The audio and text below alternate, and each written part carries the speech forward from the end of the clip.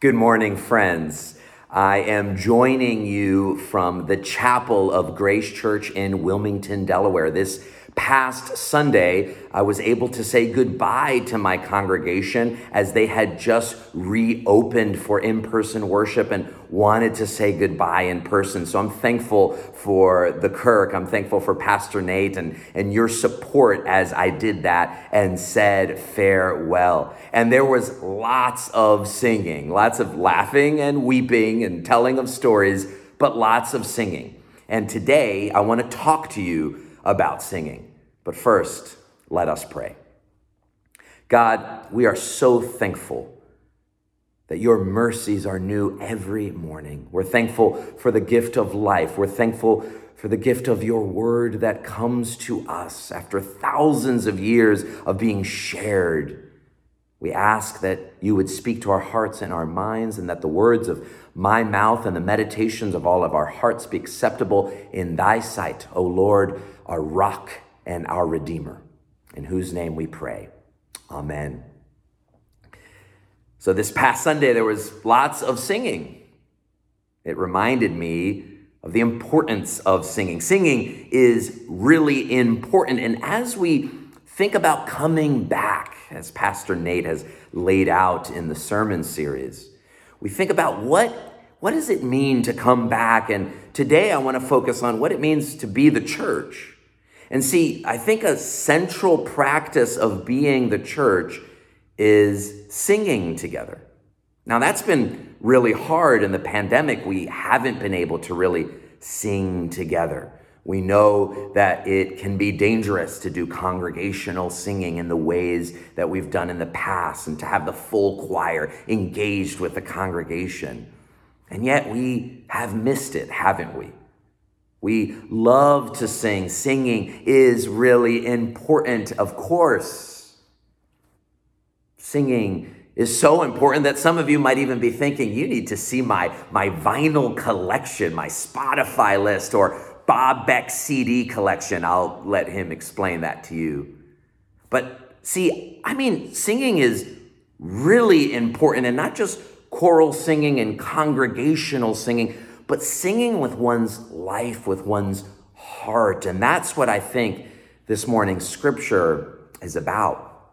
But first, for those of you interested in anthropology, Ani Patel of the Neurosciences Institute in San Diego says that music, and especially singing, is likely what our original language was. Now, not everybody agrees with that assessment, but they believe that the original human language was a musical one, that we would have called out to one another in a sort of call and response, much like other animals do. You remember the movie Finding Nemo. Do you speak whale? Whales calling out to one another, dolphins calling out to one another, birds calling out to one another. And so she imagines that that's how it all began. And she writes, we feel music just taps into this kind of precognitive, archaic part of ourselves. So it seems to make sense that music came before we had this complicated, articulate language that we use to do abstract thinking. And musical ability is, of course, similar in other animals. When a parent speaks to a baby, Patel writes, it's this kind of lilting intonation. There's a lot of rhythm, a lot of exaggerated pitch contours, and people have speculated that this way of communicating with infants may have been one of the more important roots to language in our species. Think about that the next time your friend breaks out in the middle of a sentence with a jukebox-like song. Music has also been important historically, singing in particular. It was so important that when you look at the rise of Nazism in Germany or the rise of totalitarianism in the Soviet Union, the key was always singing. The governments would control the arts and music and make sure they were singing propaganda. They were singing the doctrine of the state, that they were making sure to keep rebels in line. They were making sure to reinforce their values. That's how you pass down information. That's how you rally people to your cause. And of course, that was done to devastating consequences, especially to artists and singers. But think on the positive. Think of the Christmas Day truce when Germans and Englishmen stopped firing at each other and during World War I, and in defiance of their officers, traded goods and began singing to one another, Stille Nacht, silent night. Singing has the power to cause us to pause, to think, to laugh, to wonder, to rally us, even in the most difficult of moments like World War I.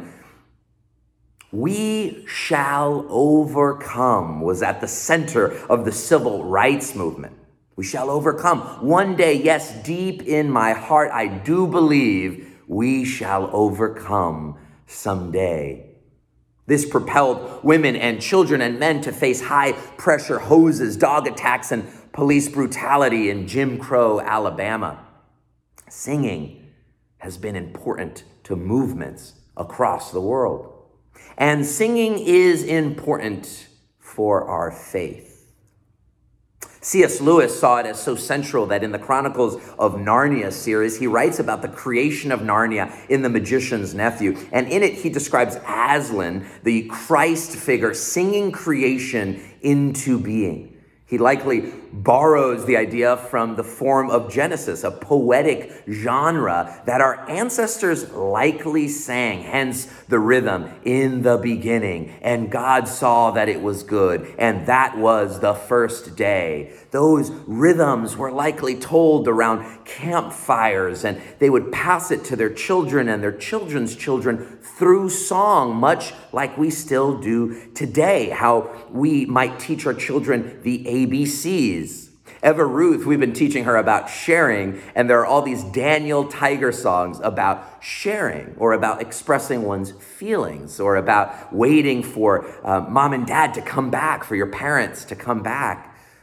Singing transmits information, but it also comforts, it expresses things we can't always express, and again, it can rally us. It teaches us to remember. And so in C.S. Lewis's book, he writes this beautiful passage. In the darkness, something was happening at last. A voice had begun to sing. It was very far away, and Professor Diggory found it hard to decide from what direction it was coming. Sometimes it seemed to come from all directions at once. Sometimes he almost thought it was coming out of the earth beneath them. Its lower notes were deep enough to be the voice of the earth herself. There were no words. There was hardly even a tune, but it was beyond comparison the most beautiful noise he had ever heard. It was so beautiful he could hardly bear it, and the deepest, wildest voice they had heard was saying, Narnia, Narnia, Narnia, awake, love, think, speak, be walking trees, be walking and talking beasts, be divine waters. The beasts and birds, by contrast, cry out in reply in harmonic unity, he continues. Hail, Aslan, we hear and obey. We are awake, we love, we think, we speak, we know. In the middle of the scripture is that great song book that I think imagines God singing creation into being. The Psalms, one of the longest books of the Bible. And it is the telling of creation, the retelling of Exodus, of pain, loss, fear, hope, joy, and praise. The early Christians sang hymns to encourage one another, like Paul and Silas, even in the chains of persecution. Jesus sang too, likely the Psalms as he would have been taught in Jewish culture. For Passover meals, the Gospels tell us that Jesus and his disciples sang hymns, again, likely from the Psalms. In fact, scholars suspect which Psalms might have been sung for Passover. Right before Jesus was to be arrested, betrayed, denied, and crucified, he not only sang before that, he sang during his crucifixion. Scripture tells us that Jesus cried out a song of lament from Psalm 22, Elohim, Elohim, lama sabachthani, meaning, my God, why hast thou forsaken me? But scholars also believe that in accordance with the culture and practice of the time, the reciting of the first line of the psalm was a common way to refer to the whole psalm. For the hearers would have understood that he was quoting all of Psalm 22. Listen to how the psalm ends. From you comes my praise in the great congregation. My vows I will pay before those who fear him. The poor shall eat and be satisfied. Those who seek him shall praise the Lord. May your hearts live forever. All the ends of the earth shall remember and turn to the Lord, and all the families of the nations shall worship before him. For dominion belongs to the Lord, and he rules over the nations. And I shall live for him. Posterity will serve him. Future generations will be told about the Lord and proclaim his deliverance to a people yet unborn, saying that he has done it. I like to believe that with that psalm, Jesus was singing about you and me to a people yet unborn, learning about deliverance, the deliverance that the Lord provides. Jesus ends Psalm 22 with praise, though he began with lament. Today's scripture is one of the quintessential ones that for me defines what is at the center of church practice. God's holy and chosen and beloved ones, clothe yourselves with compassion, kindness, humility, meekness, and patience. Bear with one another. Forgive one another. Clothe yourselves with love. Be ruled by peace. Be thankful. Let the word of Christ dwell in you richly teach and admonish one another. That is, call one another out, hold one another to account, encourage one another in all wisdom. And with gratitude, he, I believe, finishes that mini essay. In your hearts, sing psalms, hymns, and spiritual songs to God. See, I think what Paul is talking about here is undergirding the forgiveness, undergirding the joyfulness, undergirding the bearing with one another, the patience and humility and clothing oneself with compassion and kindness. Girding all that is singing together, singing as a community.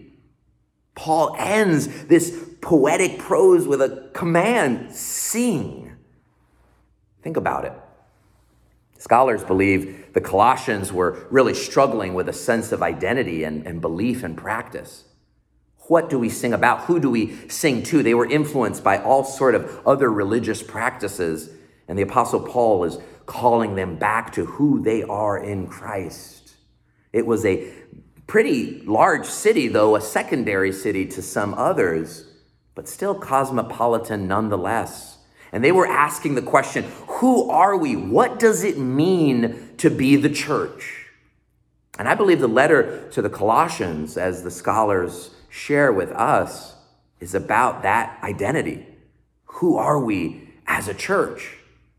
The Apostle Paul calls them into the identity of church in Christ, to clothe ourselves with love and peace and humility and meekness and patience and forbear and forgive and to be thankful. But he undergirds all of that with singing.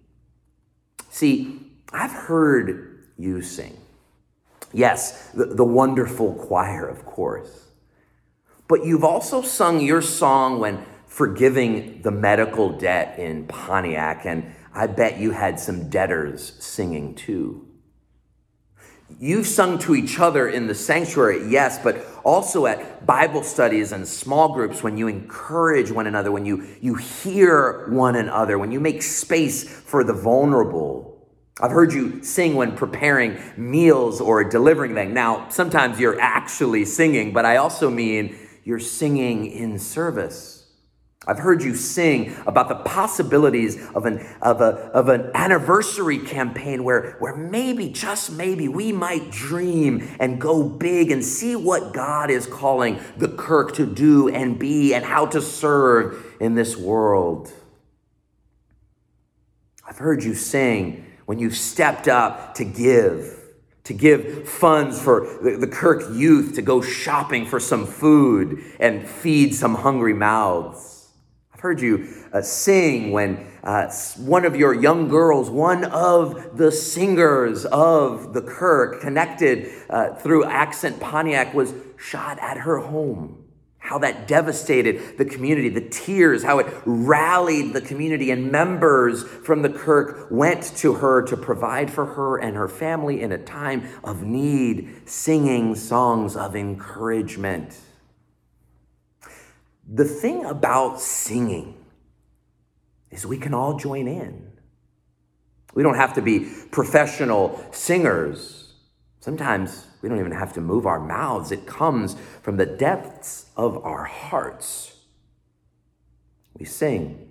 And when we sing together, the singing becomes stronger, and that is the church. That is the body of Christ. Some of us might even sing a little off key, maybe a little too softly. Some of us may have forgotten the words, we're lost in the music, or have little energy or joy left to sing. But the community song around us rallies us, reminds us of who we are, gathers us in, and points us to the song that has been sung even before creation. Where does this song come from? It comes from a deep joy when you've been captivated by the love story of God and you and us, that you are moved to love that you've never dared imagine. Maybe you were even afraid to. What is this story? This story is that in Christ, we have been set free to love, free to serve, free to sing in worship, sing in preparing of meals, sing in giving and in visiting and in advocating. We join in Christ's song, a song begun in creation, a song given through the law and the prophets, a song cried out by Jesus from the cross in pain and in praise, in the midst of hate, but hanging on to hope, facing death and despair, but trusting in love divine. And some of you today, I know you're facing pain. You're facing hate. You're facing disease and death and disappointment. You're facing broken relationships, and you're wondering about tomorrow, let alone today. And the scripture today is inviting you to be the church and sing. To encounter the singing Christ, facing the cross itself and singing his life's song, singing it for you, dying the death we would have otherwise died in our sin so that we might live the life we should and are called to live. You can join in his song, facing sin and death, a world with its harsh need to change you, says one poem. And we can sing, we shall overcome. We shall overcome someday. Nay, we can sing, Christ has overcome, has overcome. We can face unjust systems. We can face racism. We can face violence and hatred with song. A song that comes from a place of joy when we see how blessed we are indeed with life and breath, with home and clothing, with food and friends and family and redemption in Christ. And then we sing. We sing of pain, yes. We join in Jesus' lament from the cross. And we sing in praise. Yes, we sing of suffering, but also of redemption and hope. We sing of loss, but also life and life abundant. So let's join our voices to Christ and sing our hearts out, sing our life song, and let others help you sing. Sing at the hospital bed, sing preparing meals, sing in service, sing in worship. Sing as we approach the table and join that unending hymn in response to Christ's song, Holy, holy, holy Lord, God of power and might. Heaven and earth are full of your glory. Hosanna in the highest. Blessed is the one, the Christ, who comes in the name of the Lord. Hosanna in the highest. Thanks be to God. Amen.